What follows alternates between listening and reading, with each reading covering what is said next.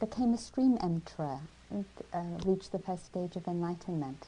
In the Theravadan tradition, enlightenment is divided up into 4 stages, and the first one is you have no doubt about your place in the whole universe of things. There's no doubt about feeling yourself to be a separate individual, isolated and alone. So then my teacher, Ruth, and this is a story I wanted to tell about her. Early on, when I was sitting with her, she talked about her experience right after her time with Uberkin when she went to Japan. And she had worked diligently with Uberkin in this room that I think was only 6 foot by 4 foot. So sitting, and then just a 5-minute break for stretching and sitting. And then just a 5-minute break, starting at 4:30 in the morning and going through to midnight. Just sitting and sitting and sitting and sitting. Worked diligently. Sometimes she said she stood on her head, but didn't tell her teacher that because she was going nuts. Henry, her husband, hadn't been quite so diligent and had gotten more involved with having chai and intellectual discussions with other students around a table outside the meditation center. And so Henry wanted to continue in the searching for teachers and enlightenment. And so they went to Japan, and they sat with, and I can't remember the master that they sat with, but Sandy Boucher has written a book about her called Dancing in the Darkness that's here. That's a wonderful book about Ruth, if you want to read about a quite incredible journey of a spiritual seeker and teacher.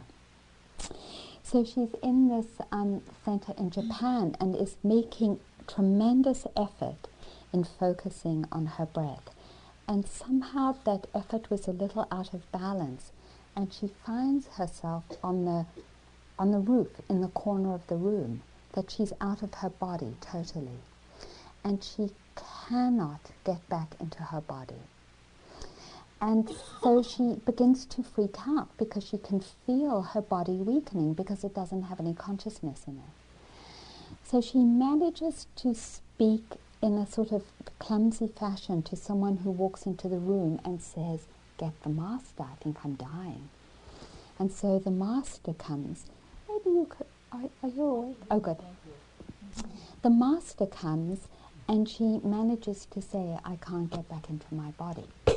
"Then die," says the master. And that shocks her so much that she comes back into her body.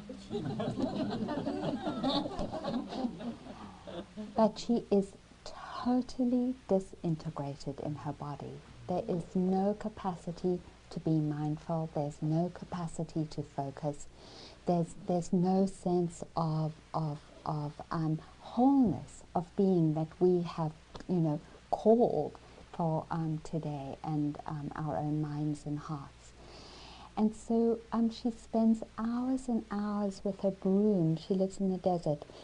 Her center is in the desert, sweeping the sand off the concrete around the main house, even though the wind just blows it back again, saying, "I'm sweeping, I'm sweeping." And then the other thing she does is that she puts her dog, who she named after her teacher, was a little black, I'm not a dog person, so a little black dog. She puts her dog on her chest and uses the heat and the weight of the dog on her chest to invite her mind to connect with the experience. Every afternoon for hours, she has this dog on her chest, inviting that focus, not finding it, but inviting it. And I tell the story because it is such an inspiration to me in terms of faith, and that she persevered through years of this incredible lack of capacity to be present and to focus and to hold her experience. She just persevered and persevered. And that's faith. that quality, it's said in the Abhidharma, that is able to grasp what's profitable. That energy that is said is the forerunner of all other wholesome qualities in the mind. That is to say that if there's any other skillful quality in our mind, there always is faith as well. So just to backtrack a little bit and talk about these qualities of mind for those of us who knew in our community. In a split second, a 1,000th of a second, there is a moment of consciousness, and then it's that quickly that the consciousness comes into being and dies away. That's how quickly our consciousness is arising and dying away. And in every moment of consciousness, there are 7 universal factors of mind, which are perception and the ability for our sense organs to make contact with the outside world, the mental factor of contact, perception, awareness, the rudimentary awareness. So right now, you know you're hearing, that very rudimentary awareness of knowing what the sense experience is. And then there are 14 unwholesome qualities. And what's so beautiful about naming these unwholesome qualities is because they have one consequence only, and that is suffering. And we have these arising in our consciousness. So envy, jealousy, anger, greed, ignorance, what have I don't know, I forgot. Laziness, sloth, torpor, anxiety, doubt. I haven't done that, but you get the idea. In every moment of consciousness, when we feel one of these energies, there is always one quality that is always present, and some of you can guess this already, and it's delusion. When we experience any of those energies, desire, clinging, we always have in that moment delusion. And what's the characteristic of delusion? It's not seeing things clearly as they truly are. It's not seeing the situation correctly. Now, I happen to I just love this particular teaching, because when I am feeling envy, and for example, I have a friend who has a lot of money, and when I walk into her house, I notice envy coming up. You know, she has beautiful vases and beautiful textiles and beautiful furniture, and it's a beautiful house, and it's beautiful. and I feel envy. And it's so wonderful to know, to backtrack. And this is purely on the conceptual level. Arinna, if you're feeling envy, you're being deluded. And if you're being deluded, you're not seeing the situation correctly. And just to tell myself that helps me to free from the story that she has something that I don't have that I need for my happiness, which is what envy is. It's enough of a backtracking that I come back to that kind of that sense, or more that wisdom or faith of, oh, she has her path and I have mine, and I have innumerable blessings, being here with you being one of them, to have the blessing of coming into touch with people who help awaken my faith and my love. I can't think of a greater blessing. So I have that. And so it is a profound and incredible pearl of wisdom to keep close to our heart. The other side of that is that when we have faith, we know that there's only positive consequences, because faith brings all the other wholesome qualities: mindfulness, joy, compassion, patience, perseverance, endurance, equanimity, pliancy of mind,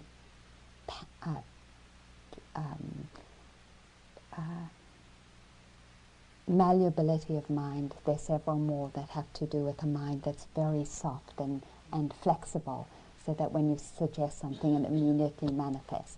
So those qualities, faith is the forerunner of those qualities. So Sue just told me that Ruth broke a hip a few days ago, and she's in her 80s, so you know that's both painful and a very big deal. And she said that Ruth was singing. What was she singing? Happiness is here and now. Happiness is here and now. And it was, again, just such a beautiful teaching of Ruth in incredible pain, having faith that by putting her mind in a place that brought the skillful qualities, that she was taking care of herself and taking care of the whole community. That is what this faith in this tradition is about. It is the most incredible refuge. That is to know that by putting our mind in the place or contemplation of positive qualities, that we are creating the conditions for freedom and liberation and happiness. And that we can always take refuge in that. So, another story about faith is about Ram Dass. I know some of you, because you live on the West Coast, know that Ram Dass had a stroke, and for many years totally lost his ability to speak and also to move. So I saw him in Northampton, I think it must have been this spring, or I've forgotten, at First Church. We have some great radical churches in Northampton. He's in a wheelchair and the church is packed. And someone is pushing him up the ramp and onto the stage. And he's kind of like this. And then he says, could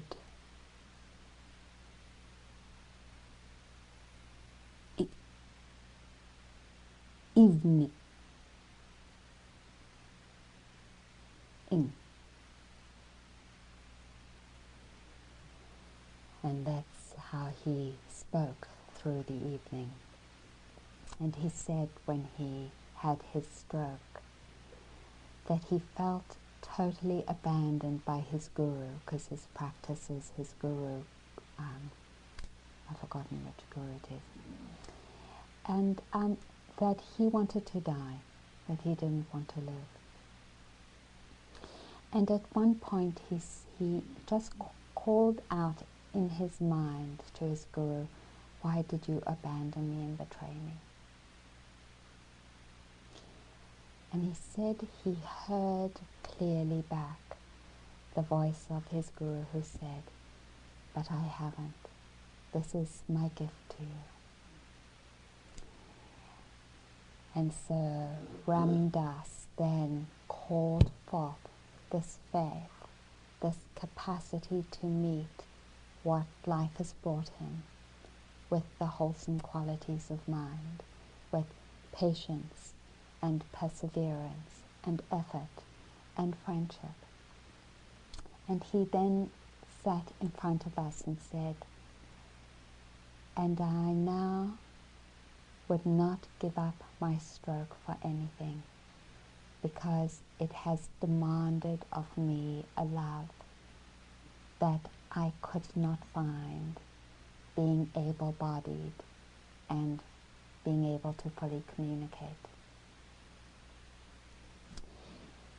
So this path of transformation of our hearts and our minds isn't dependent on pleasant conditions.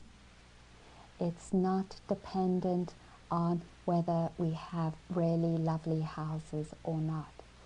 It is our capacity to grow the energies of love and presence and listening and patience and perseverance.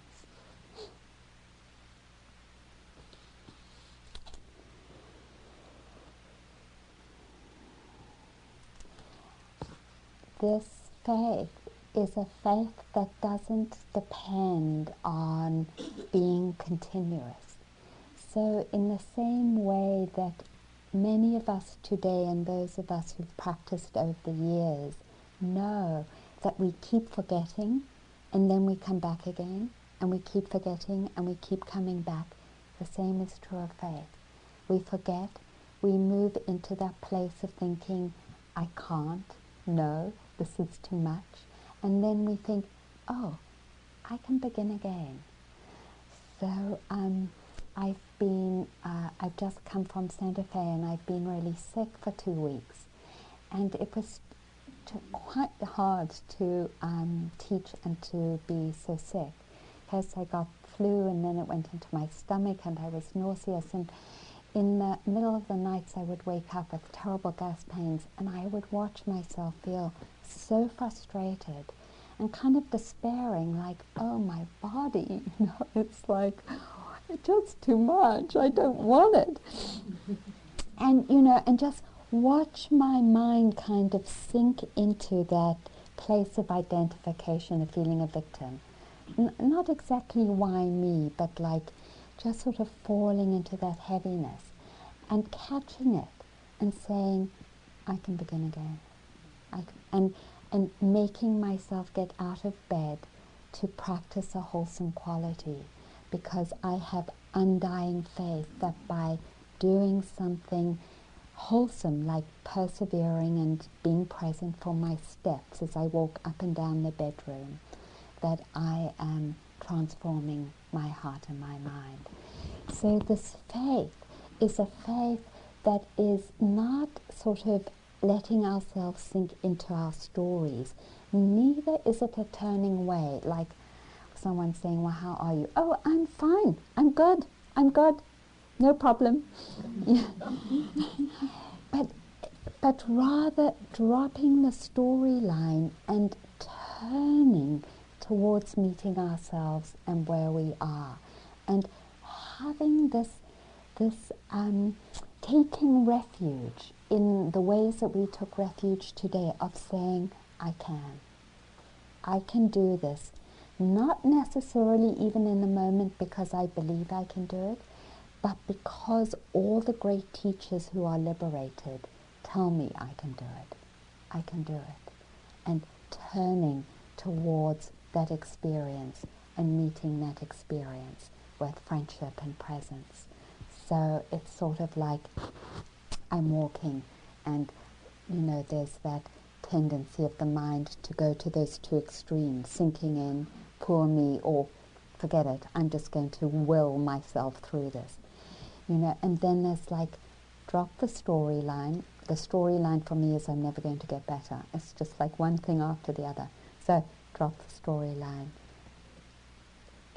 Sakni Rinpoche, a beautiful Dzogchen teacher, when he gives the cutting through instructions, which is kind of at the heart of Dzogchen, he does this hand movement, and it's like this.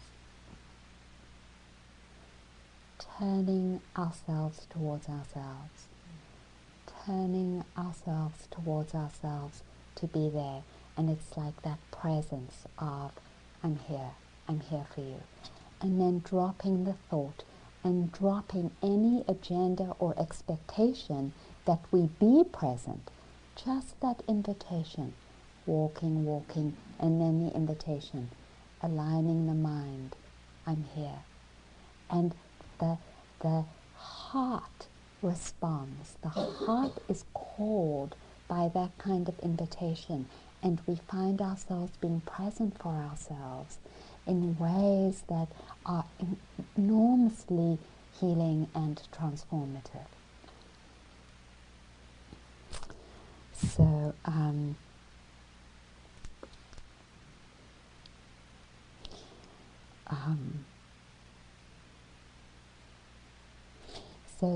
So this path about meeting ourselves no matter what the circumstances, that's what our life is about. That's what our life is about. Cultivating these energies no matter what, whether we're sick a lot or healthy or have great houses or jobs or lovers or whatever. It's no matter what we've done in the past, we begin anew in this very moment, turning our energies towards ourselves. I'm listening, I'm speaking, I'm listening, I'm speaking, just that. So faith in our capacity to meet our experience in such a way that the heart and mind opens, and opens in a way that is limitless, which is what Jesus Christ exemplified for us. That moment when some people were murdering him and he said, forgive them, they're in delusion. They're caught in their anger, they don't know what they don't know what they're doing. So that capacity that is unconditional in its response, always wholesome and skillful, that's a Buddha mind. That's the outcome of perhaps lifetimes of experience. I know that some of you, Paul was just talking about it, have practiced nonviolent communication. It's a wonderful practice. I adore it. I think it's very transformative. I was in a workshop with Marshall Rosenberg, and we were practicing in threes, and I happened to be the big boss. I was the boss of Dow Chemical.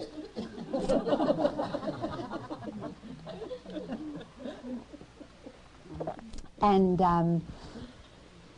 I had some people coming in to, and they wanted to talk to me about the situation in Bhopal. I don't know if you know, but Dow Chemical has bought Union Carbide, which was the corporation that was responsible for that very, very bad chemical spill and emission of pesticide, poisonous fumes.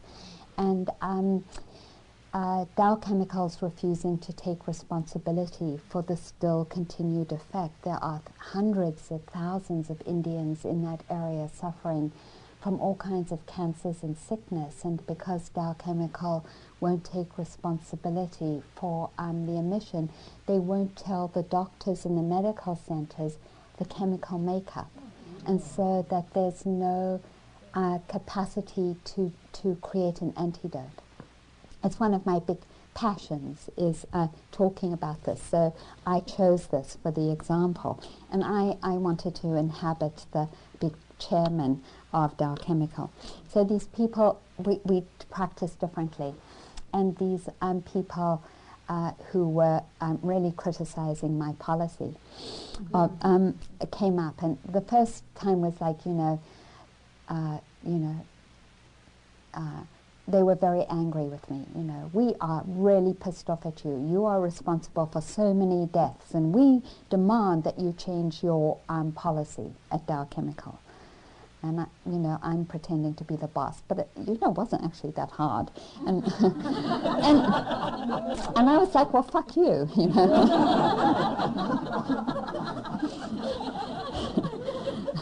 And then they practiced MBC, which was, which is acknowledging, it doesn't matter who it is, acknowledging the other person's needs and feelings. So they came in and they said, we want to acknowledge that it must be hard for you to be in a room with people who have a different perspective than you.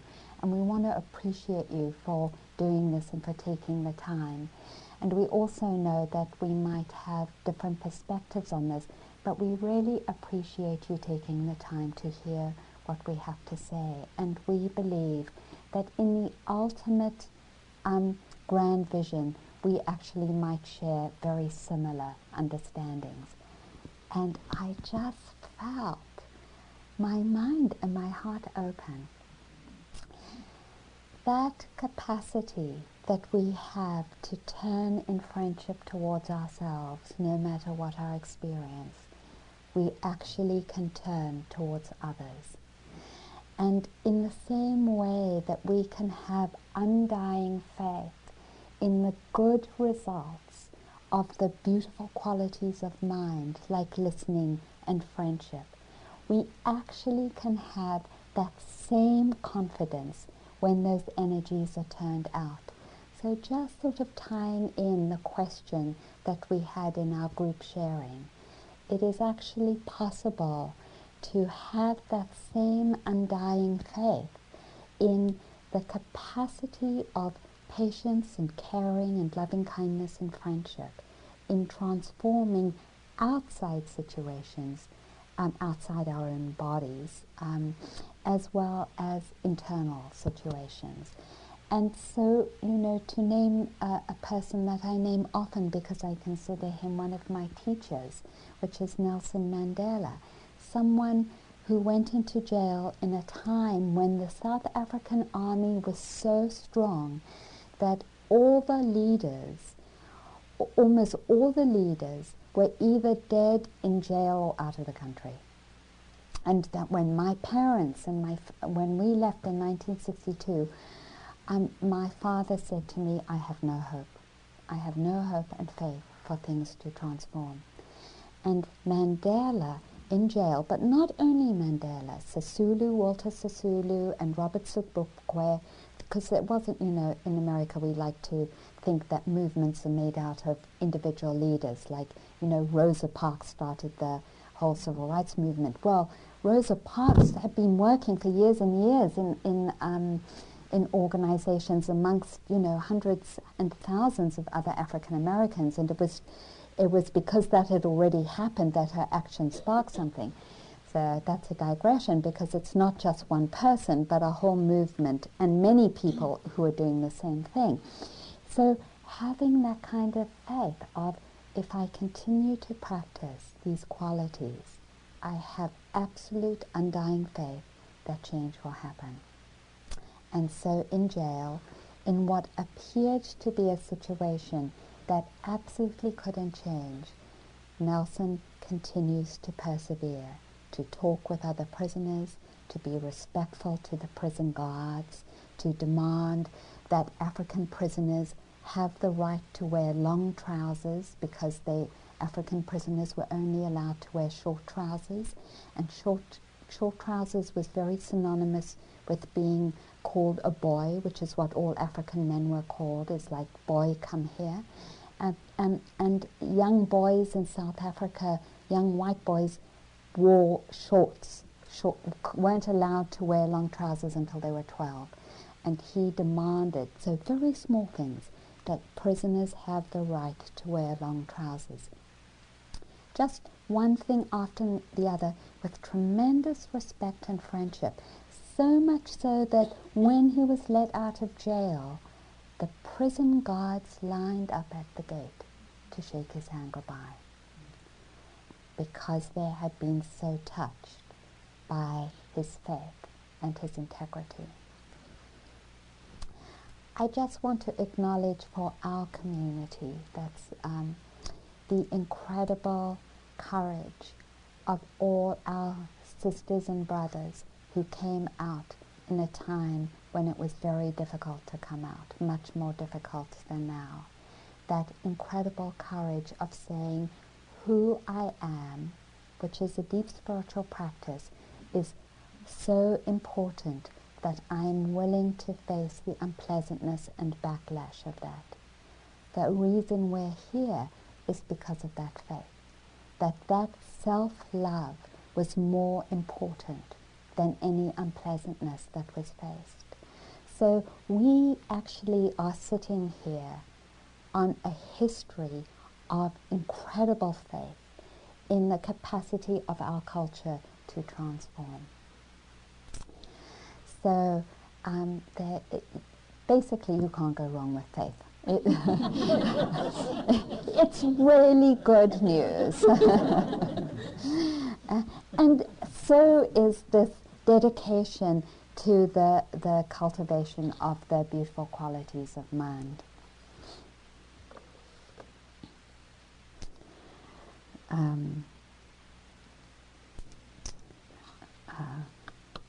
So let me just one more person who I really love in terms of faith is Guillermo Gavira, and he was kidnapped. He was a mayor in Colombia and was preaching nonviolence. He was kidnapped, and this is the last letter he wrote to his father before he was murdered. Despite obvious limitations due to my captivity, I believe that part of my original purpose has been preserved. More often than not, we imagine social transformations will occur in a matter of months, when they actually take generations, along with some luck, or lots of luck. Father, I am conscious that to introduce and promote such a demanding way of understanding our role in society constitutes a challenge that will require the work of a lifetime. I am also aware that there are many people in Colombia, especially among our own leaders, who believe we are too violent to incorporate into our way of thinking Gandhi, Martin Luther King, or even Jesus Christ's ideals, which would allow us to modify our methods of dealing with problems of injustice and violence itself. Call it stubbornness, but I rather think of it as perseverance.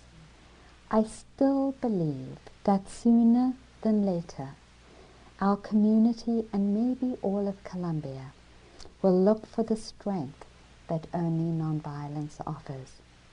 In the midst of captivity, it comforts me to perceive myself as a contributor in portraying nonviolence as an alternative path that could direct our people to finally recognize the urgent necessity for change. So beautiful.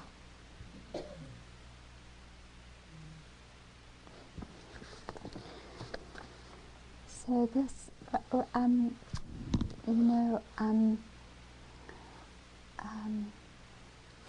if I, it's because I sit here and I think, oh, this might be my last time that I get to be with you, some of you, because I'm ordaining and not teaching anymore after January, and so I sit here and I think, so what, for me, in terms of my own practice, what has been most critical?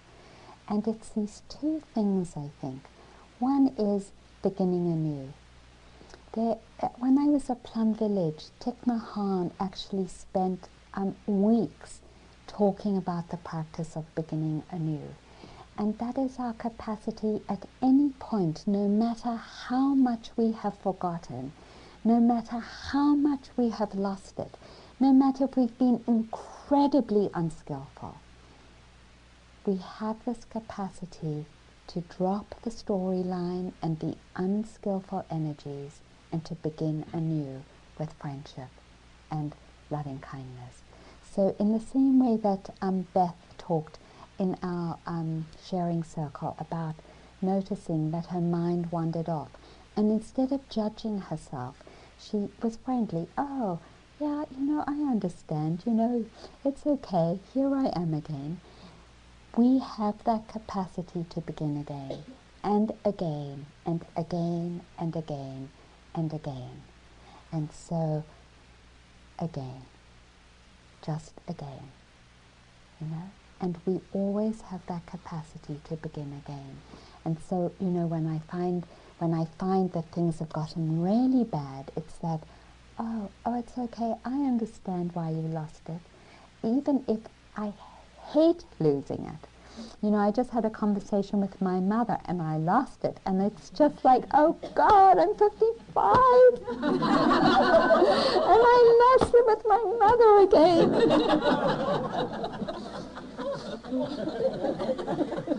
It's so humbling. And it's like, okay, this practice is about beginning anew, that calling forth our energy of heart to say, okay, I lost it, but I can begin again. So beginning again and beginning again into this understanding that the next step is meeting ourselves with friendship. And so it's kind of like I understand that each of us is a kind of like a part of the fabric of the world, and that there are tears in our fabric, and that the tears are the places that haven't had attention and loving kindness, and so get triggered when with particular external conditions. So in the case of my mom, she is moving into an assisted living situation, and she announced on the phone that she gotten rid of all my father's CDs, music. And now, before my dad died, we spent a lot of time listening to his favorite music together, and I was, you might not know, but I wanted to be a ballet dancer when I was young, and music was really, really important to me. I spent hours growing up dancing to my father's CDs. So when she said she had just gotten rid of it, you know, it just touched all my triggers, the place where I'm torn in my fabric of being, of not feeling acknowledged and seen. Like, how come it didn't even pass into your head that this would be something that was important to me, you know, and then you never see me, and, you know, this is blah blah. That was identification with the story. And so the first healing of beginning again is acknowledging and befriending this part of myself and this part of all of ourselves of, oh, here's the part inside of me that hasn't yet had the reflection of love and attention. And can I acknowledge that I have this part? That's the part that's horrible to acknowledge, isn't it? It's like, no, I don't want to acknowledge this. No, I'm better than that. And to say, okay, I can drop the story around my mom and turn my capacity to befriend and to be present towards this place and honor it. In that, it feels like a thread is being woven and the fabric becomes stronger. And we do this over and over again, and our fabric becomes so strong eventually that it doesn't matter what is raining on it, what our mothers or fathers or lovers or bosses or any situation happens, it just holds it. And that is the mind then that is free of all conditions. And so we just begin again, and begin again. So,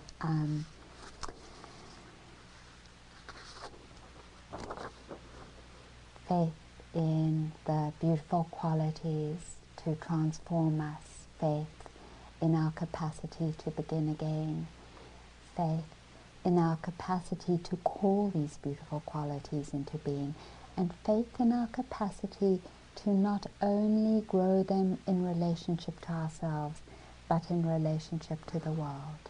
That's what these teachings invite us to.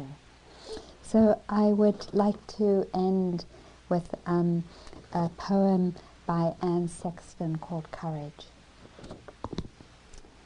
It is in the small things we see it, the child's first step, as awesome as an earthquake, the first time you rode a bike, wallowing up the sidewalk, the first spanking when your heart went on a journey all alone, when they called you crybaby, or poor, or fatty, or crazy, or made you into an alien, you drank their acid and concealed it.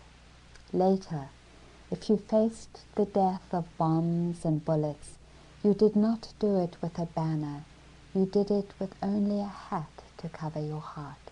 You did not fondle the weakness inside you, though it was there. Your courage was a small coal that you kept swallowing. If your buddy saved you and died himself in so doing, then his courage was not courage, it was love. Love as simple as shaving soap. Later, if you have endured a great despair, then you did it alone, getting a transfusion from the fire, picking the scabs off your heart, then wringing it out like a sock. Next, my kinsman, you powdered your sorrow, you gave it a back rub, and then you covered it with a blanket, and after it had slept a while, it woke to the wings of the roses and was transformed. Later, when you face old age and its natural conclusion, your courage was still to be shown in the little ways. Each spring will be a sword you'll sharpen. Those you love will live in a fever of love, and you'll bargain with the calendar. And at the last moment, when death opens the back door, you'll put on your carpet slippers and stride out. So let's sit for a while.